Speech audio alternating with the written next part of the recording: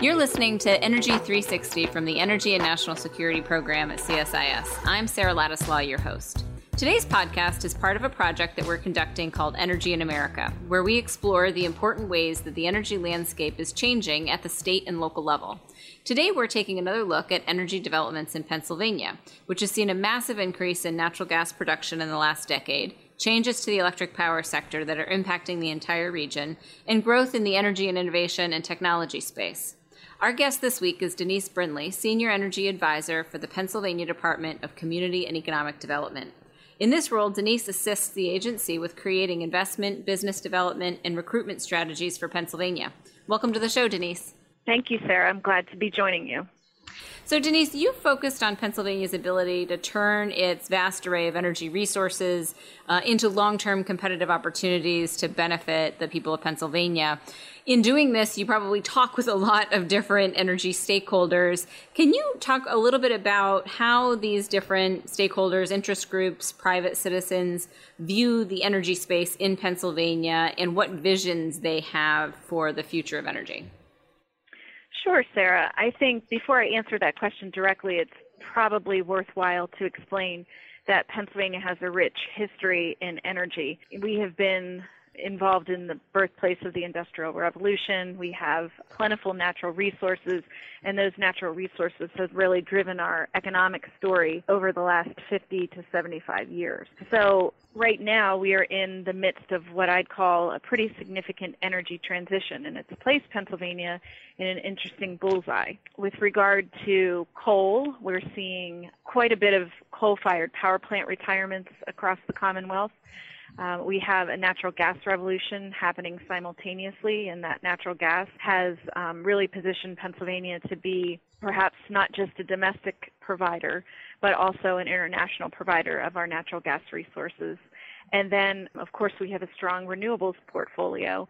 We were one of the first states to deploy wind. We have an alternative energy portfolio standard. We've just closed our borders for solar, which should help to gain momentum in solar as well. Mm-hmm. And so as part of our rich and diverse energy history, it does lend itself to communication within those types of generation sources. So overall, the energy story in Pennsylvania and our stakeholders in particular have a strong opinion of where our energy resources are most valuable, and it really depends on what box they're sitting in. Part of what we're doing here at the Department of Community and Economic Development is looking at energy across the value chain, and so looking at how each of those different types of energy generation systems allow for economic growth. And that is going across a horizontal platform, which we think is a good way to maximize economic development around our resources.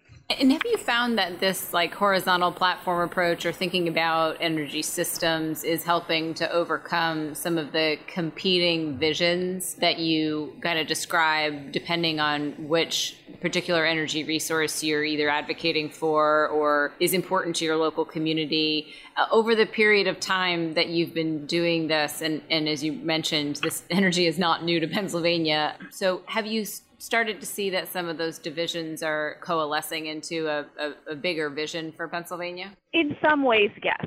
I think we have different interests in how our energy resources are deployed. And for example, in industries that utilize a lot of power, they are looking for resiliency, and they're looking for power generation that's consistent and that allows their businesses to operate. And then we have other interests that are more aligned with cleaner energy sources. Mm-hmm. Can all of those things happen from one type of energy resource? Probably not. At least we're not there technologically just quite yet. It doesn't mean we can't all advance and move forward from a technological standpoint to address everyone's needs in one bucket, but our governor has been promoting the diversity of Pennsylvania's energy resources since he took office. It is part of our energy history. It's part of our story. It's the way that we can compete economically, is to have different energy sources to provide what the people of Pennsylvania need, either to run their businesses or to own their homes. Mm-hmm. at some point, as we approach the grand transition that's happening with regard to energy across the board, I do think that there will be a time and a place to have a clearer energy direction and future for Pennsylvania. But right now, we're looking at all the ways and means we can rely on our energy sources to provide power for the future. You know, Denise, one of the things that's also important about Pennsylvania is it is such an important energy state, and that means something for not just Pennsylvania, but also the states around it. You guys have been working with some of your neighboring states to develop some of your energy programs. Can you talk about how Pennsylvania has been working with like Ohio and West Virginia on some energy-related economic development projects? Sure. I'm happy to reflect on that. In 2015, Governor Wolf signed a memorandum of understanding with the governors of Ohio and West Virginia. And we refer to this as the formation of the Tri-State Shale Coalition. And that Tri-State Shale Coalition operates under an agreement to focus on a couple of different things. One is workforce. The second is infrastructure, shared infrastructure that would need to get built out to help support the long-term growth of the region. Research and innovation, and marketing the region broadly and holistically. The Tri-State Shale Coalition was designed to be the mechanism by which all three states worked collaboratively to bring an economic opportunity to the Marcellus-Utica Shale Basin. The reason why it's important is that we've agreed that while we might compete with each other on individual investments, we will market the region holistically. We will help each other with shared infrastructure when it's necessary to grow an industry. We will share the opportunities in workforce development among all three states because it's a shared labor shed. And we will utilize the strength and power of our universities to forge into new directions of research and innovation to provide sort of that shared common platform of high tech and R&D for the basin.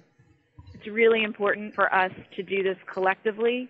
It's really hard to compete with the United States Gulf Coast, which has really most of the business when it comes to what you can do with natural gas liquids, which is the primary asset of the Marcellus-Utica Basin. And that asset really has been piped out to other regions for them to do the petrochemical processing. So the proposition here is that we can do it in the Tri-State Shale region, and we can work collaboratively to help bring those opportunities to light. Yeah, so you mentioned Marcellus and Utica, and clearly natural gas production and NGL production in Pennsylvania and the region has really put the region on the map, not only in the United States as, you know, one of the largest producer of both gas and NGLs, but also, you know, a world-class resource holder as well. You've had some investment. Shell has started the construction on a $6 billion ethane cracker plant. There's been some studies that say that the state could support much more than that. It seems like this tri-state effort is a big part of what you've been doing to try and make sure that the region has a regional approach to attracting this kind of investment. But is there other things that you guys have been doing to expand natural gas use in markets as well? Yes, that's a big, broad question, but I'll try to tackle it for you. Let's starting first with natural gas, because there's two different opportunities in front of us with Marcellus and Utica. One is the natural gas fuel source, and the other is the natural gas liquid feedstock source. Mm-hmm. So on the natural gas use opportunity, what we'd really like to see, not just in the southwestern part of the state, but all over Pennsylvania, any opportunities to bring natural gas into our communities to help with heat and power directly would be a great opportunity, because we believe that the natural gas will be a less expensive fuel, and that can be an economic catalyst. Mm-hmm. So we're looking at energy-intensive manufacturing. We're looking at deployment of natural gas to homes and businesses for heating sources. We've also seen some power plants that have cropped up, and those are other economic opportunities as well. So that's the natural gas use piece. On the natural gas liquid proposition, that is primarily reserved for the southwestern part of the state and Marcus Hook in Philadelphia. There are numerous natural gas liquids that can be used in petrochemical manufacturing operations, and the primary one is ethane, and that was the primary focus of the IHS report that we commissioned back in 2016. That particular report was an eye-opening report in that it identified that Pennsylvania is exporting 100% of its ethane to other markets. And until the Shell Pennsylvania Chemicals facility comes online, that will continue to be the case. So really, the proposition that IHS proposed to us is about changing that dynamic and instead building and growing an industry right here in the tri-state region. We certainly have the manufacturing base, we have the workforce to support it, and we have the raw material at its lowest cost. And that's primarily why Shell made a $6 billion investment in Beaver County, is because they had access to a feedstock right underneath their feet. So we're focusing, taking the Shell investment and the IHS report, and as a region, we are looking to support additional types of facilities that would be modeled after what Shell has done. And there's one that we're really hopeful will come to final investment decision, and that's PTT Global Chemical in Ohio. So this is a Pennsylvania representative stating that an investment of that magnitude in Ohio will help Pennsylvania because we have a shared workforce, because the investment that is made there will be a catalyst for additional manufacturing that transcends the borders. And it feeds back, right, the idea that the opportunities, if approached by a region, will be that much bigger. One of the things you mentioned earlier, Denise, which I'm sure is something you spend time focusing on, is the closure of coal-fired power plants, given Pennsylvania's long history of coal production and also use in the electric power sector. What are some of the challenges that are related to that part of your portfolio, and sort of what to do with communities that are affected by sort of the downturn on the mining operations side, but also how it affects utilities and different folks in terms of the closing of the power generation units, the redeveloping of decommissioned power plants, all those sorts of things. How are you sort of dealing with that side of the portfolio? There's a good and bad to the decommissioning process for coal-fired power plants. First and foremost, when a power plant closes, it leaves a hole in the community. It leaves a hole with regard to jobs, and it leaves the potential for a mothballed property. And these properties are like old traditional brownfields in the sense that they may or may not have minor environmental contamination that has to be addressed. They generally still have the structures still attached to the site, which requires demolition and potentially some aspects of abatement. But it leaves a hole in the community. And that was something that the Department of Community and Economic Development wanted to address when we started to take note that we've had 14 coal-fired power plants that have closed over the last decade or so. So we have funding from the Economic Development Administration to do playbooks at each coal-fired power plant, as many as we can, I suppose, in cooperation with the power companies that own the site. So what we do is send consulting teams in to these sites, and they do an economic repositioning analysis for the Commonwealth. And the end users of these are developers. So this is sort of the advanced work that a developer would do to start to put together a pro forma on the property. They'll know what assets exist there from a utility standpoint, from an infrastructure standpoint, what potential money might be required to get the site pad ready for redevelopment, and then most importantly, what the highest and best use of the property could be given the regional market dynamic. So we're doing, again, some advanced work to get this information into the hands of developers. And the reason why this is so important is because this is some of the best real estate that Pennsylvania has to offer.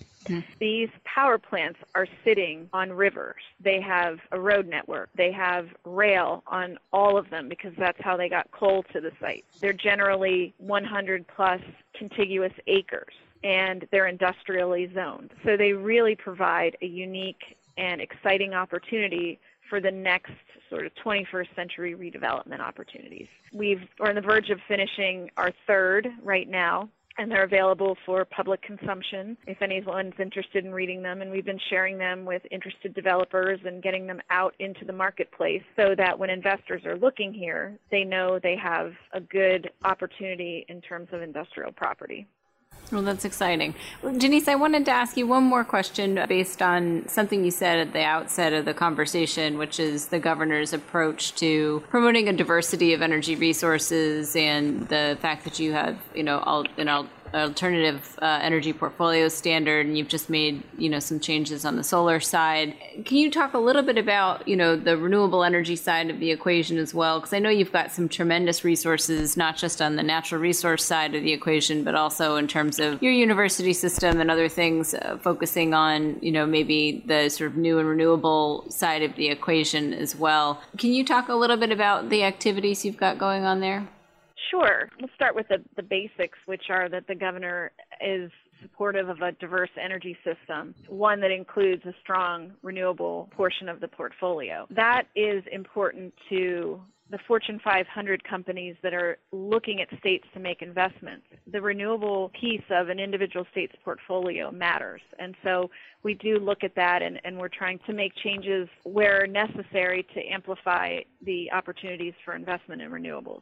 One thing I would mention in all of this is Pennsylvania, one of our great strengths is the strength of our universities. And I'm going to talk about Pittsburgh for a second, not to leave out other parts of the state, but Pittsburgh in general, really, you can shine a bright spotlight on their own energy ecosystem within the various universities that are in the Pittsburgh and greater Pittsburgh area. So schools like Carnegie Mellon University and the University of Pittsburgh have put a strong emphasis on energy holistically. And I think what we're seeing happening there is this convergence of various sources of energy generation and production being tackled in the context of higher and new technologies. One of the primary ways that Pittsburgh is driving innovation is through combined heat and power. They have a proposal to do combined heat and power at the airport where they have natural gas right on site from Consol wells. And it's likely that they'll integrate renewables into that as well. In Pittsburgh in general, they have a district energy strategy that they're looking at ways and means to combine things like combined heat and power, energy efficiency, and renewables. So the idea that we're no longer talking about one energy source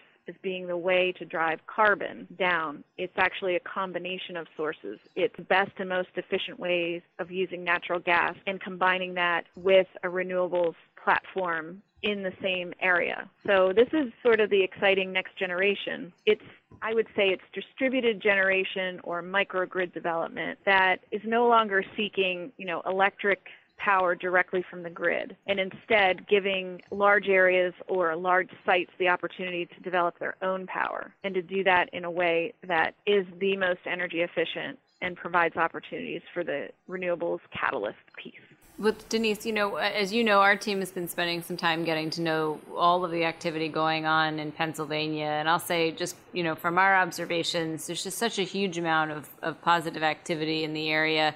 It's been a real delight to be able to get to know more about it and get in touch with the folks that are, working to try and make sure that Pennsylvania and the region can sort of reap all the benefits from the energy resources. Just want to say thank you for sharing your insights and keeping us up to date on your work towards Pennsylvania's energy future. Well, thank you for having me on the podcast today, and it's always a great day when we get to talk about Pennsylvania and the strong tech and innovation aspect of what we're doing here and taking our energy resources and trying to drive opportunities in the 21st century. So we appreciate the time that you've given us. Great. Thank you so much. Again, I'm Sarah Ladislaw with the CSIS Energy and National Security Program, and thanks for listening to Energy 360.